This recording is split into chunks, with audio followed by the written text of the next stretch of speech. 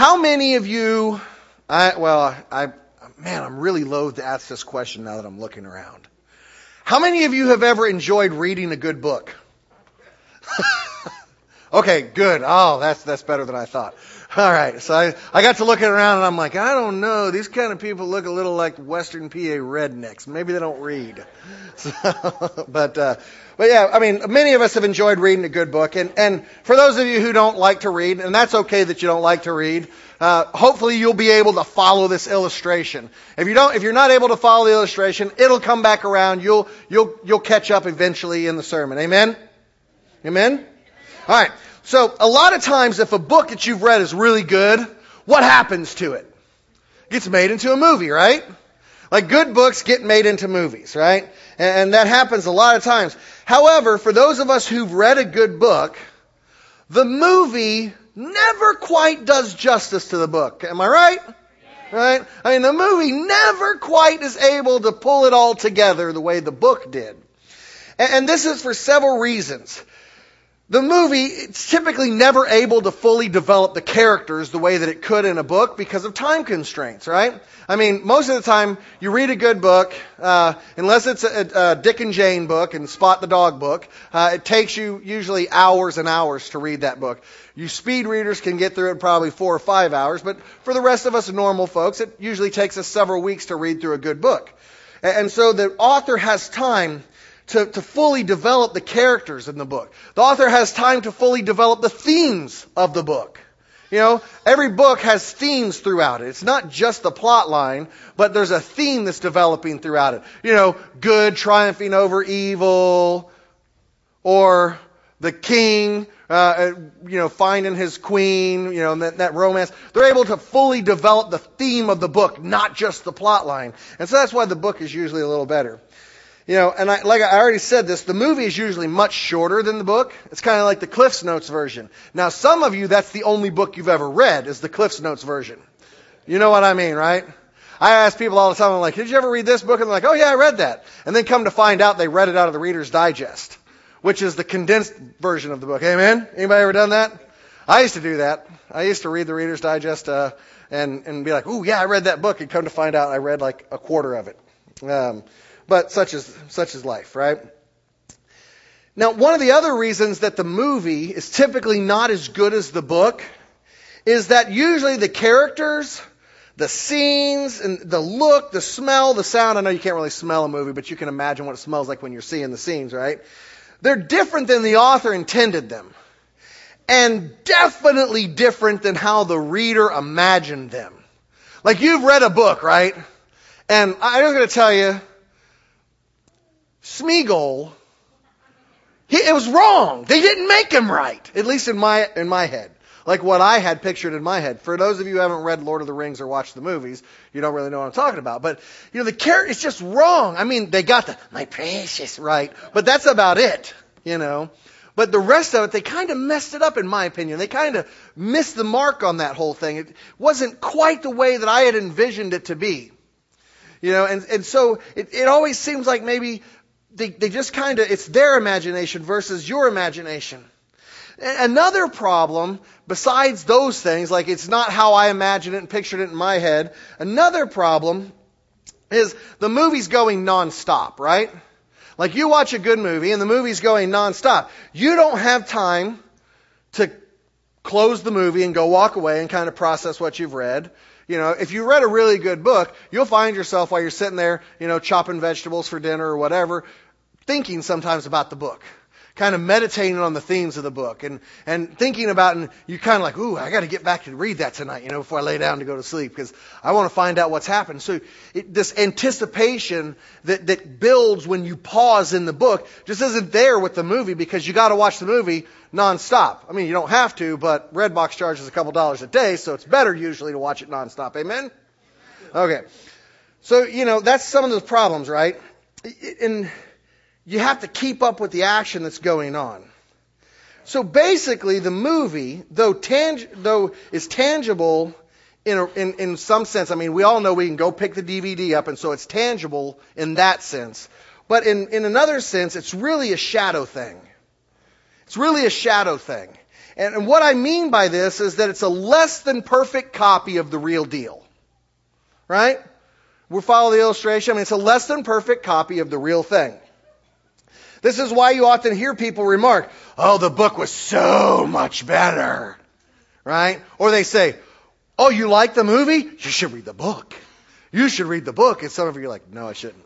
But, it's one of those things. I mean, that's why those remarks are there, because it's just never quite right. It's just never quite there. And when you go and read the book and then you go back and watch the movie again, you're like, oh, man, I wish they would have done this and I wish they would have done this.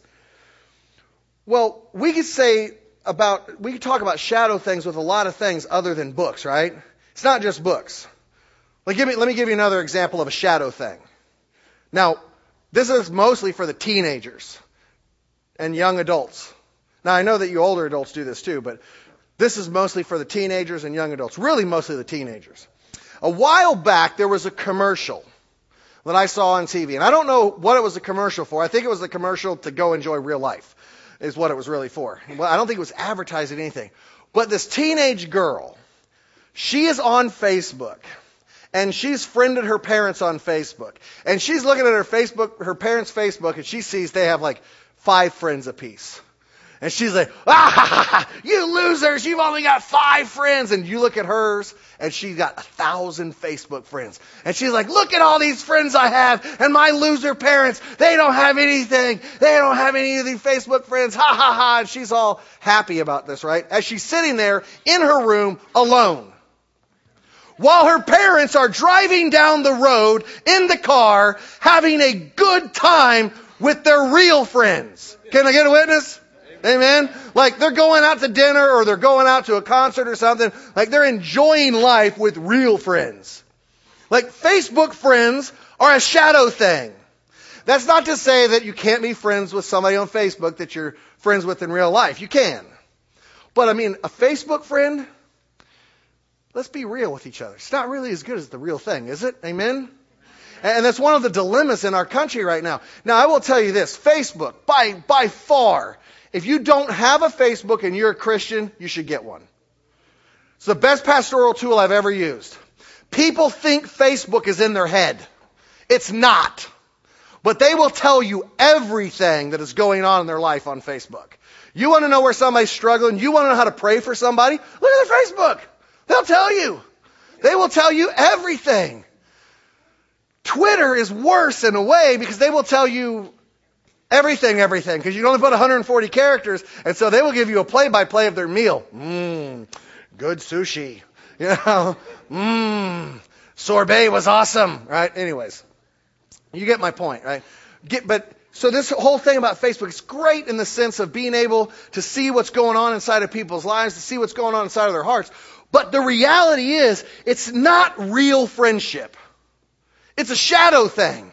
It's a less than perfect copy of the real deal.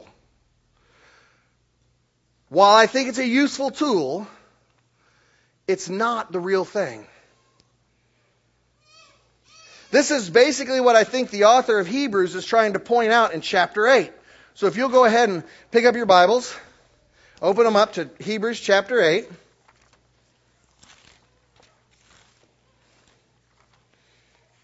We're going to be starting there in verse 1, and we're going to be going through verse 6. Before I start reading the scripture, I want to just kind of catch us back up because it's been a little bit since we looked at Hebrews because of the different special things that were going on. So what's going on here is they're talking about the supremacy of Christ and how he is as a great high priest and all of these things, right? How wonderful he is, how he's better than the Old Testament priests, etc., etc. So here's where it picks up, right? And they're talking about how good it is to have a high priest like this. Now, the point in what we are saying is this. We have such a high priest. That kind of priest he was talking about in the chapter before, right? We have such a high priest. One who is seated at the right hand of the throne of the majesty in heaven. A minister in the holy places in the true tent of the majesty in heaven, of the true tent that the Lord set up, not man. For every high priest is appointed to offer gifts and sacrifices. Thus it is necessary for the priest also to have something to offer. Now, if he were here on earth, he would not be a priest at all, since they are priests who offer gifts according to the law. They serve a copy and shadow of the heavenly things. For when Moses was about to erect the tent, he was instructed by God, saying, see that you make everything according to the pattern that was shown to you on the mountain.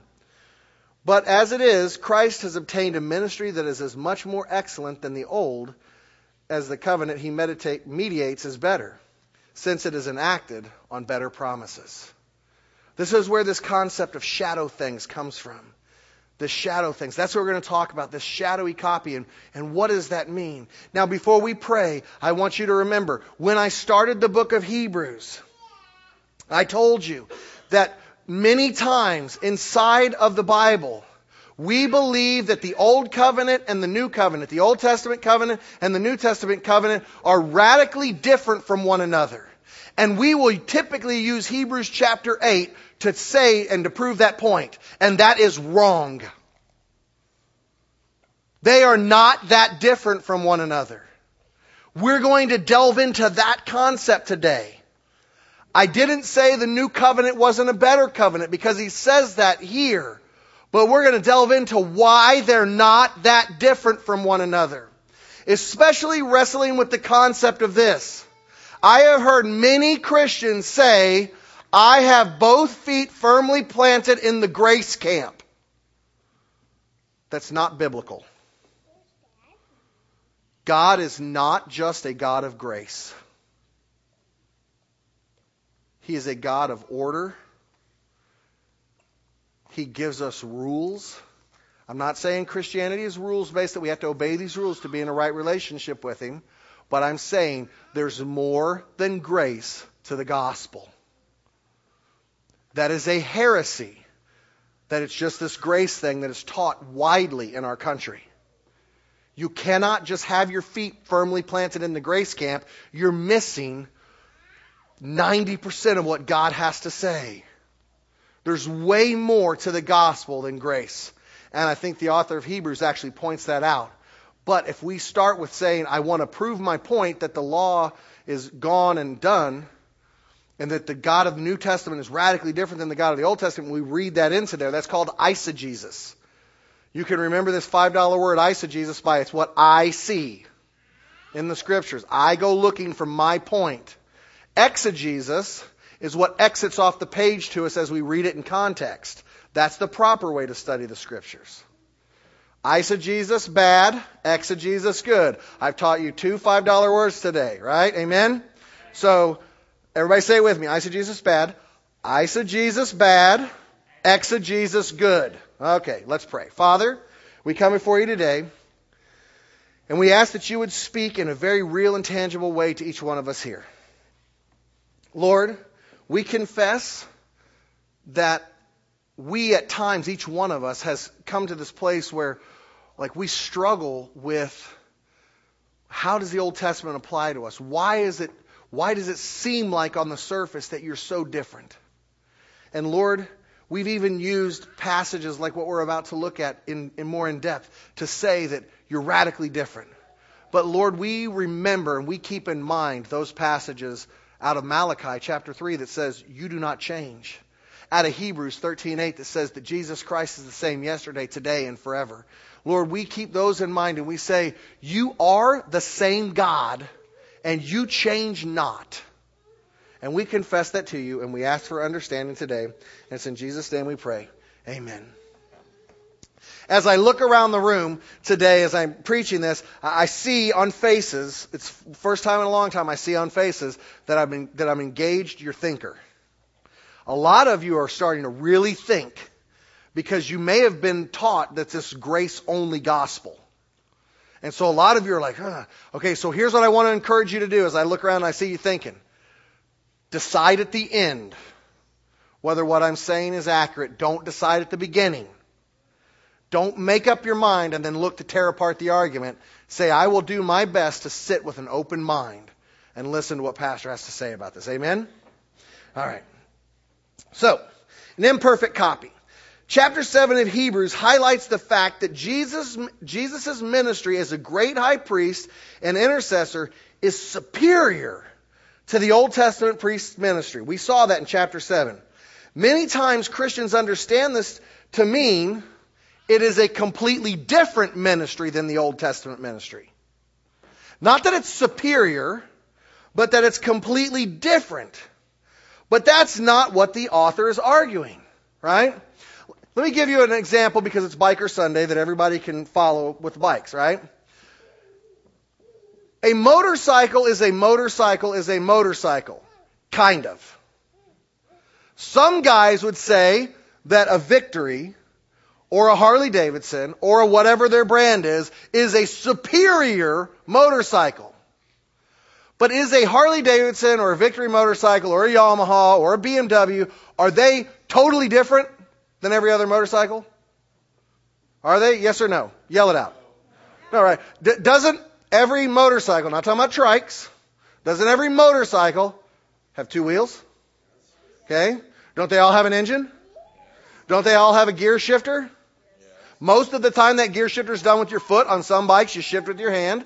Okay. They all have a throttle, headlight, tail light, saddle that you sit on. Right? I mean, we can go through this: handlebars, front brakes, back brakes, at least we hope they do. Amen. Right? We can all go through this and we can all say, look, bikes are bikes. But there are some bikes that are far superior to other bikes.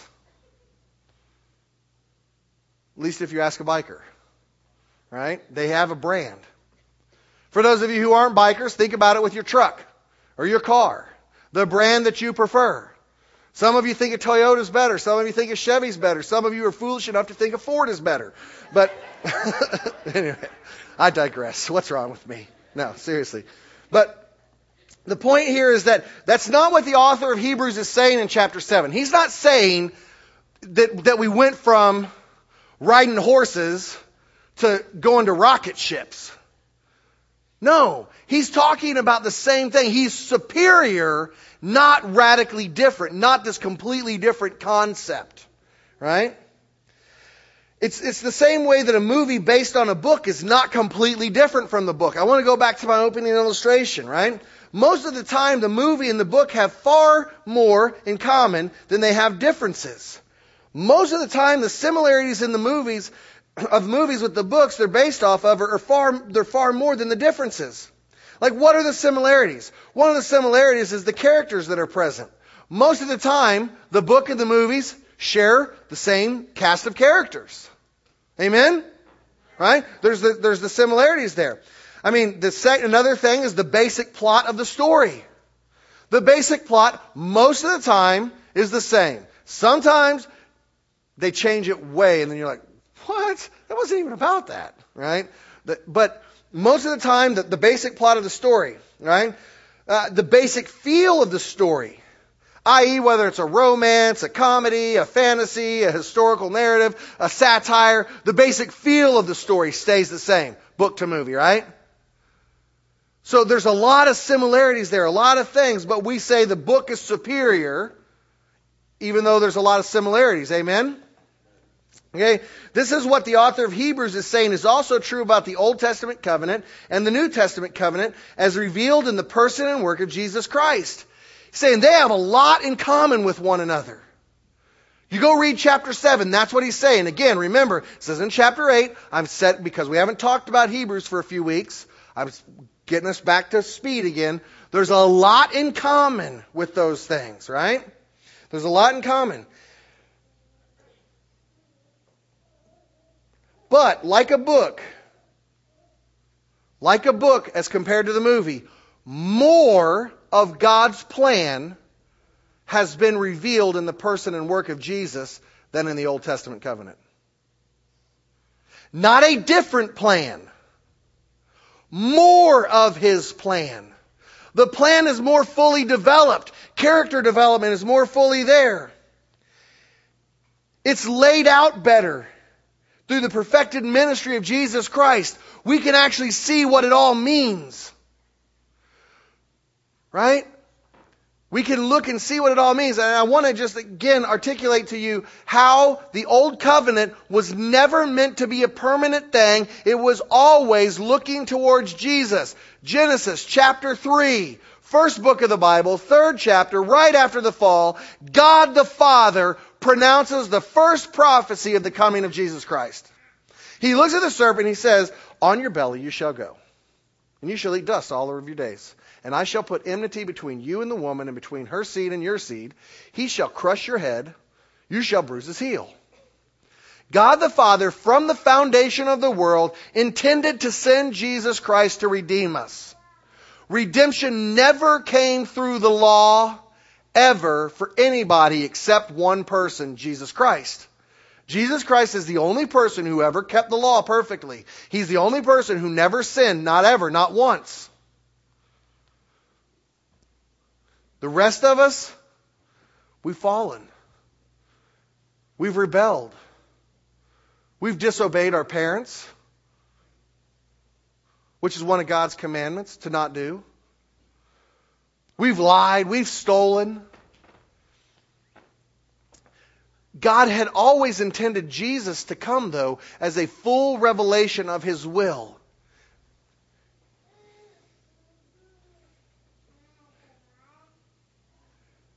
It's not that God was like, I'm going to try this for a few thousand years. And then He gets to the end of it and He goes, man, that stunk. That didn't work. I guess I better come up with another plan. This isn't working. I mean, if that's what God did, I'm sorry. Let's just take the mics off. Let's shut it all down. Set a match to it and go home. I'm not serving a God like that. I'm not serving a God who doesn't know the beginning from the end. I'm not serving a God who was surprised that the old covenant didn't work. Because He's not God. I mean, in order to be God, He has to know everything. He has to know the beginning from the end. Otherwise, I might get it right and He might get it wrong. I might as well just bow down and worship Kevin. Right? If God's that way. This Old Testament plan was never meant to be the plan of perfection. It was never meant to be any of those things. God was laying out a plan. He was showing us how to follow Him. He was doing all of these things, and more than I could go into today. One of the things that I think God was trying to do was to show us that no matter what He did, no matter how many rules He gave us, no matter how clearly He explained it, no matter how He told us to do the offerings and the sacrifices, we weren't ever going to do it well. No matter how simple it was or no matter how complex it was. He was teaching us, He was showing us our need for Jesus. He's always been doing that. And when Jesus came, it's like going and reading the book after watching the movie. It explains it so much better. I guess what I'm trying to say is that the Old Covenant with its rituals and its rules was an imperfect copy of the things that were to be revealed in Jesus' earthly ministry. And you're saying, okay, fine, Pastor, we get that. But the Bible doesn't say that. Oh, contraire, mon frère. Verses 5 and 6 say exactly that. It says that these priests who were setting up and doing the Old Testament rituals, it says in verse 5, they serve a copy and shadow of the heavenly things. For when Moses was about to erect the tent, he was instructed by God saying, see that you make everything according to the pattern that was shown to you on the mountain. But as it is, Christ has obtained a ministry that is much more excellent than the old covenant that than the old, as the covenant He mediates is better, since it is created on better or enacted on better promises. Listen to what I'm saying. We want to focus in on it's enacted on better promises. Not different promises, better promises. Not a different covenant, a better covenant. They served a copy of the heavenly things, a shadowy copy of the heavenly things. They saw imperfectly what was really supposed to be happening, and they set that up based upon that. My friends, this is to say that the God of the Old Testament is the same God, and He's always had this as His plan. This has always been what He wanted us to look at. This has always been how He's wanted us to see things, and we've not seen it that way.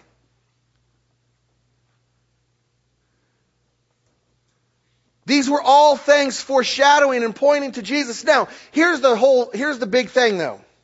I believe that many of us see a lot of what happened in the Old Testament as foreshadowing and pointing to Jesus. I believe that we believe that.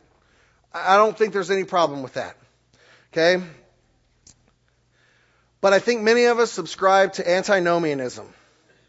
Now I'm going to explain what antinomianism is. You need to remember this. This is really important. Okay? Really important for the rest of your life. Even if you can't remember the word, remember the concept of antinomianism. For those of you who are, friends with me on Facebook, you might remember a story that I posted from Charisma Magazine earlier this week on hyper-grace churches. This story has a lot of good information in it, but I want to draw on one aspect of it here. The author, Joseph Matera, used the term in the article he called antinomianism. And basically this term means belief that under the gospel dispensation of grace, the moral law is of no use or obligation because faith alone is necessary to salvation. Anti means against. Nomos means law. So therefore antinomianism or antinomos is against the law. We're anti the law of God. The church or the person that says, I have both feet firmly planted in the grace camp, is very possibly guilty of antinomianism.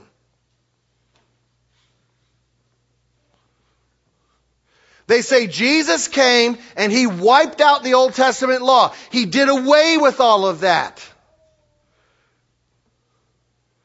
But friends, Jesus didn't leave that up for debate. He specifically said in one of the Gospels that not one jot or tittle, not one dot or iota, depends on your translation. What he's talking about is little grammatical dots and apostrophes, like things like that. Not one of those will pass away until the end has come. Friends, the end has not come yet. He was not talking about till He died on the cross.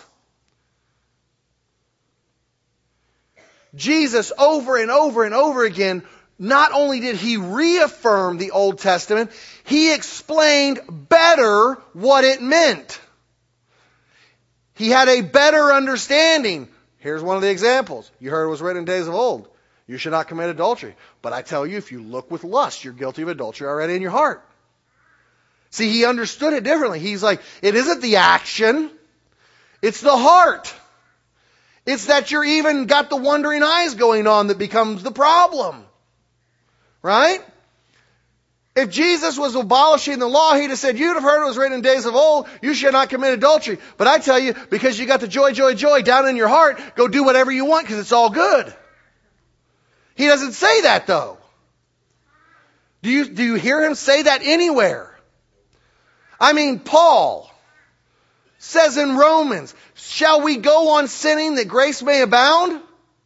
By no means. Do you know the New Testament is what most clearly defines sin, in my opinion? It says that sin, in the New Testament it says this, sin is transgression of the law. So when Paul says, so what, are we to go on sinning? Are we to go on transgressing the law so that grace may abound? By no means. We can't have this belief, well we can, but we should not have this belief that under the gospel dispensation of grace that the moral law is of no use or obligation. See, because when we look at it this way, then the Old Testament is not the Old Testament is not that important to read except for metaphors, types, and symbols regarding the coming of Christ, which those things are absolutely there. Abraham going up on Mount Moriah to sacrifice Isaac. And then the ram being caught up in the thicket by its horns. That was a foreshadowing of the coming of Christ. The priest Melchizedek was Jesus, pre-incarnate. There was Jesus pre-incarnate. Right? I'm going to end up falling down the stage if I step on that again. So, there's definitely these foreshadowing there. But guys, just because there's foreshadowing of the coming of Christ doesn't mean that we negate the rest of what God is saying there. Paul in the New Testament says, I didn't even know what sin was until the law came. I didn't know what it was to covet until the law said, do not covet. And then all of a sudden, all kinds of covetousness came alive in me. And then he goes on to explain, well, what did that which promised life bring death? No, by no means. He's not saying that because it said don't covet, all of a sudden he started coveting. He said because it said don't covet, I understood what coveting was and found out, woo, I'm in trouble here. I'm in trouble. I got an issue. We can't be into this antinomianism thing. Just as a person can become familiar with and even learn from the movie version of a story, so too can a person learn how to live out their Christian faith by the Old Testament. There's a lot of good stuff in the Old Testament for us to learn how to live our Christian faith. I'm going to challenge you today to either say God's law is good, or then stop doing some of these other things that I'm getting ready to mention. Like, don't ever tell anybody again that abortion's bad. Because sanctity of life comes out of the Old Testament. So either God's law in the Old Testament is good and useful for today still, or we need to quit saying, people stop having abortions, please. Because sanctity of life, all of the sanctity of life verses are out of the Old Testament. Right? We need to stop saying that murder is bad. We need to stop putting people in jail for murder. Because all of that was based in the Old Testament law.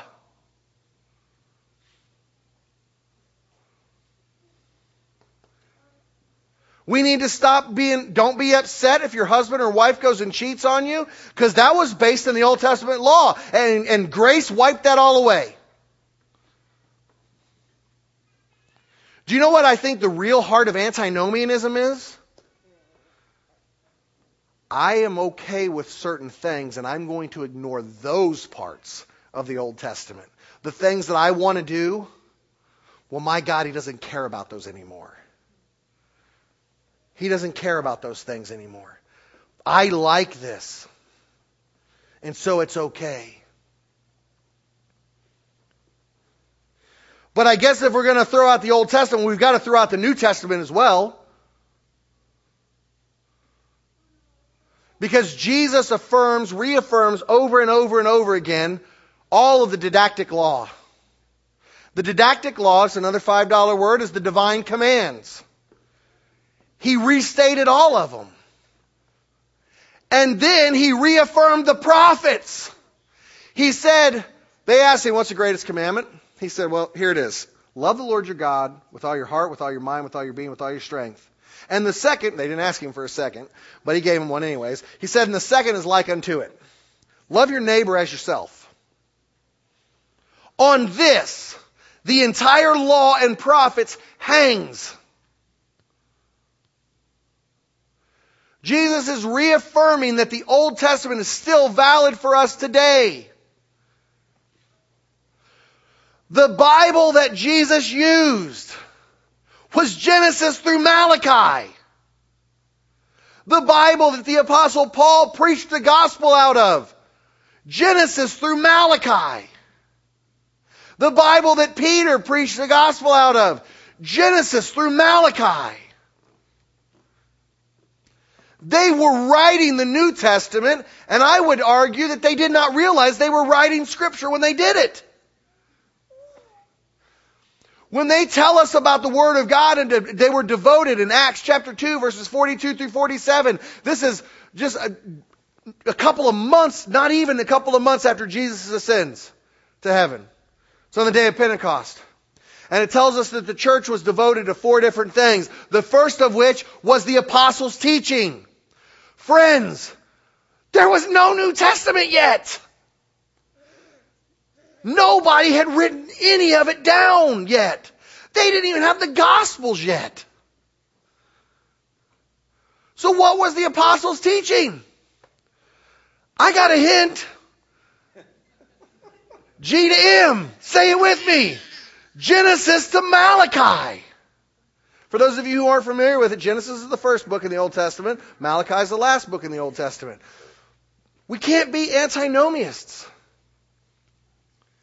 God's law is still for today. And the reality is, every one of us in this room actually believes it. We believe that it's still for today. That's why we go out and we try to do stuff where we encourage people to not get abortions. We donate to pregnancy centers that are doing ultrasounds for people. By the way, that's the kind of pregnancy center I donate towards. The one that does the ultrasound and shows the person, the baby, makes the baby real. Right? That's why we go out and we do all of these different things that we do that are moral things. That's why we go out and we vote in our government elections for moral standards. Right? Because those moral standards come out of the Old Testament. The whole thing here is that Jesus, the revelation of Jesus in the New Testament, fleshes out the story better, fleshes it out more fully, helping us to gain a deeper understanding of what it means to be one of God's people. But it's not a different story. It's not a totally different covenant.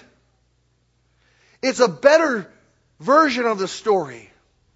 It's a better covenant. It's a covenant more fully revealed, where the characters are more fully developed.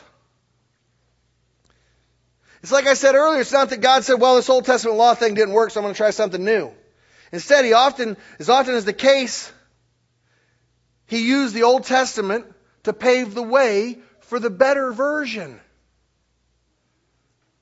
Now, let me tell you honestly, and just for a moment, I want to speak directly to OCCA. Here's how I think antinomianism plays out in OCCA. Now, before I say this, I want you to understand something. I love you, and it is my job as your pastor to call out sin in our body. Okay? Here's how antinomianism plays out in our body. Christian liberty. I have Christian liberty to do these things. My Christian liberty says it's okay for me to do this, and it's okay for me to do this, and it's okay for me to do this. And we take, and you can bundle that with whatever sin that you want to use Christian liberty for. And those of us who use Christian liberty to say, if you use the doctrine of Christian liberty to justify an action, you're an antinomiist at heart in that area. Christian liberty is not permission, nor is it encouragement to go do something. It is grace for when you do.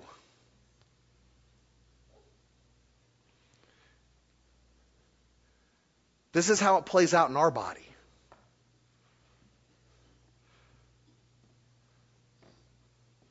I'll go to a very specific example.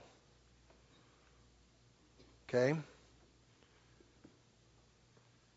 Some of the stuff we watch in the movie theater and on TV. It's filthy.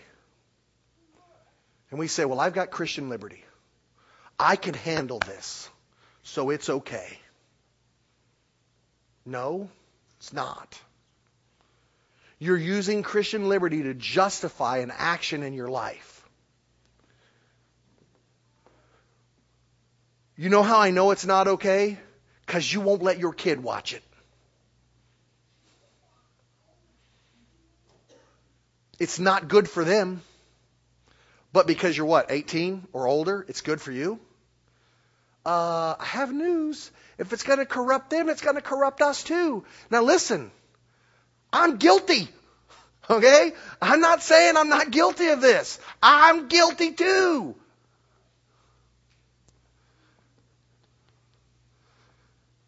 You always need to know that, especially when I touch on a sin publicly that's going on inside of our body. 99.9%, I'm guilty too.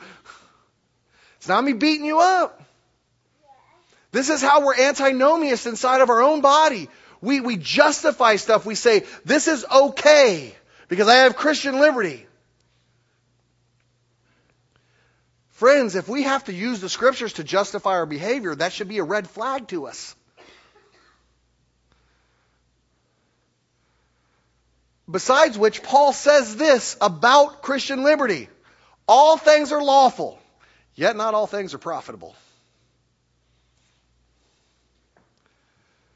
We shouldn't be asking whether or not something's right or wrong, friends. We should be asking whether or not it's wise or unwise, whether or not it's profitable or not, whether or not it's good for me. Right?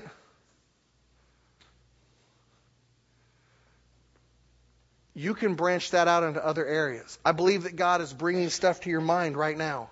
Stuff where you have looked and you have said, you know what? I've used the scriptures to justify this action in my life. I've used the scripture to justify this action in my life. There have been times in my life where I have asked God to give me the Nehemiah anointing. Not at OCCA. Because I'm getting ready to tell you what the Nehemiah anointing is. And I want you to know I've never felt that way here. The Nehemiah anointing is a conversation that pastors have a lot of time. In the book of Nehemiah, I want to say chapter 7, I could be wrong. Nehemiah has the Spirit of the Lord come on him with such rage and indignation that it says that he slapped some and pulled the beards out of others. And this wasn't sin.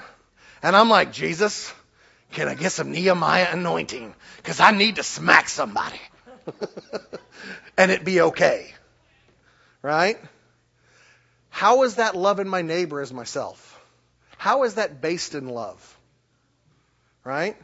How is that based in caring for somebody and putting their well-being in front of my own comforts?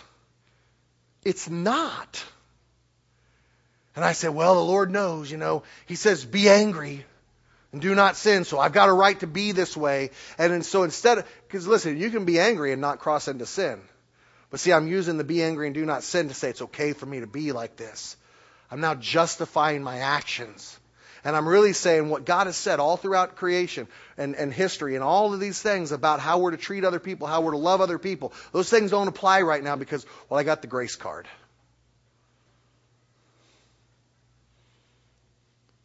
Those are a couple of confessions of mine. Maybe some of you didn't know what the Nehemiah anointing is, but you've prayed for it too.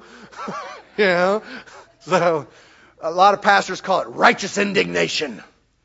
I've got righteous indignation. No, you have judgmentalism right now. I've had it before. I know what that is. Like I see it in. Listen, here's the point. There's nothing anti-law about the new covenant. It is simply a better covenant because it reveals the fullness of God's plan for mankind. There's nothing anti-law about the new covenant. And none of us want it to be that way either. We don't want grace to be anti-law because then, like I said, how many of you right now want abortions to be okay? Raise your hand. I don't see any hands. See, we don't want the law to be gone. And deep down in our heart, we know it's not gone. But it's more fully revealed, more fully explained inside of Jesus and what He's done. This should help us to see that the Old Testament is more than just something that is useful to foreshadow Christ. And I mean, it does do those things. But all of its commands about righteousness are still in place today. They're all still in place today. We still learn what sin is by reading the Old Testament. And then we don't go on sinning. We go and we look and we hear about murder.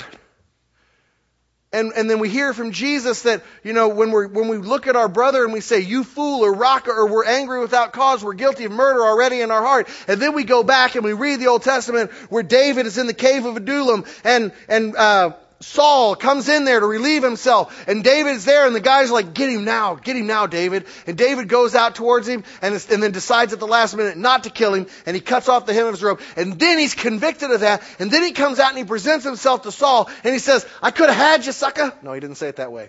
He's like, I could have had you, but you know what? I was wrong. He was guilty of murder already in his heart and God convicted him of that. And all of a sudden we say, oh, I see the fuller revelation in Jesus. I understand why David was so hung up here. Wait a minute. When I started to go off on my friend, When I started to go off on my wife, when I started raging at my kids, I was crossing that line. You following what I'm saying? And the more the fullness of Jesus begins to help flesh out those historical facts from the Old Testament, helps us to begin to see, helps us to begin to understand, and all of a sudden, the Old Testament comes alive to us as New Testament believers. Besides which, if all you read is the New Testament, you picked up halfway through the story. Like without the Old Testament, Jesus doesn't make sense. But I don't want you to take my word for it. That's why we have homework. Now, for those of you who are relatively new, homework is something that we offer up to you. You don't have to do it. But these are passages of Scripture that deal with the issues that I'm talking about. We give these up every week.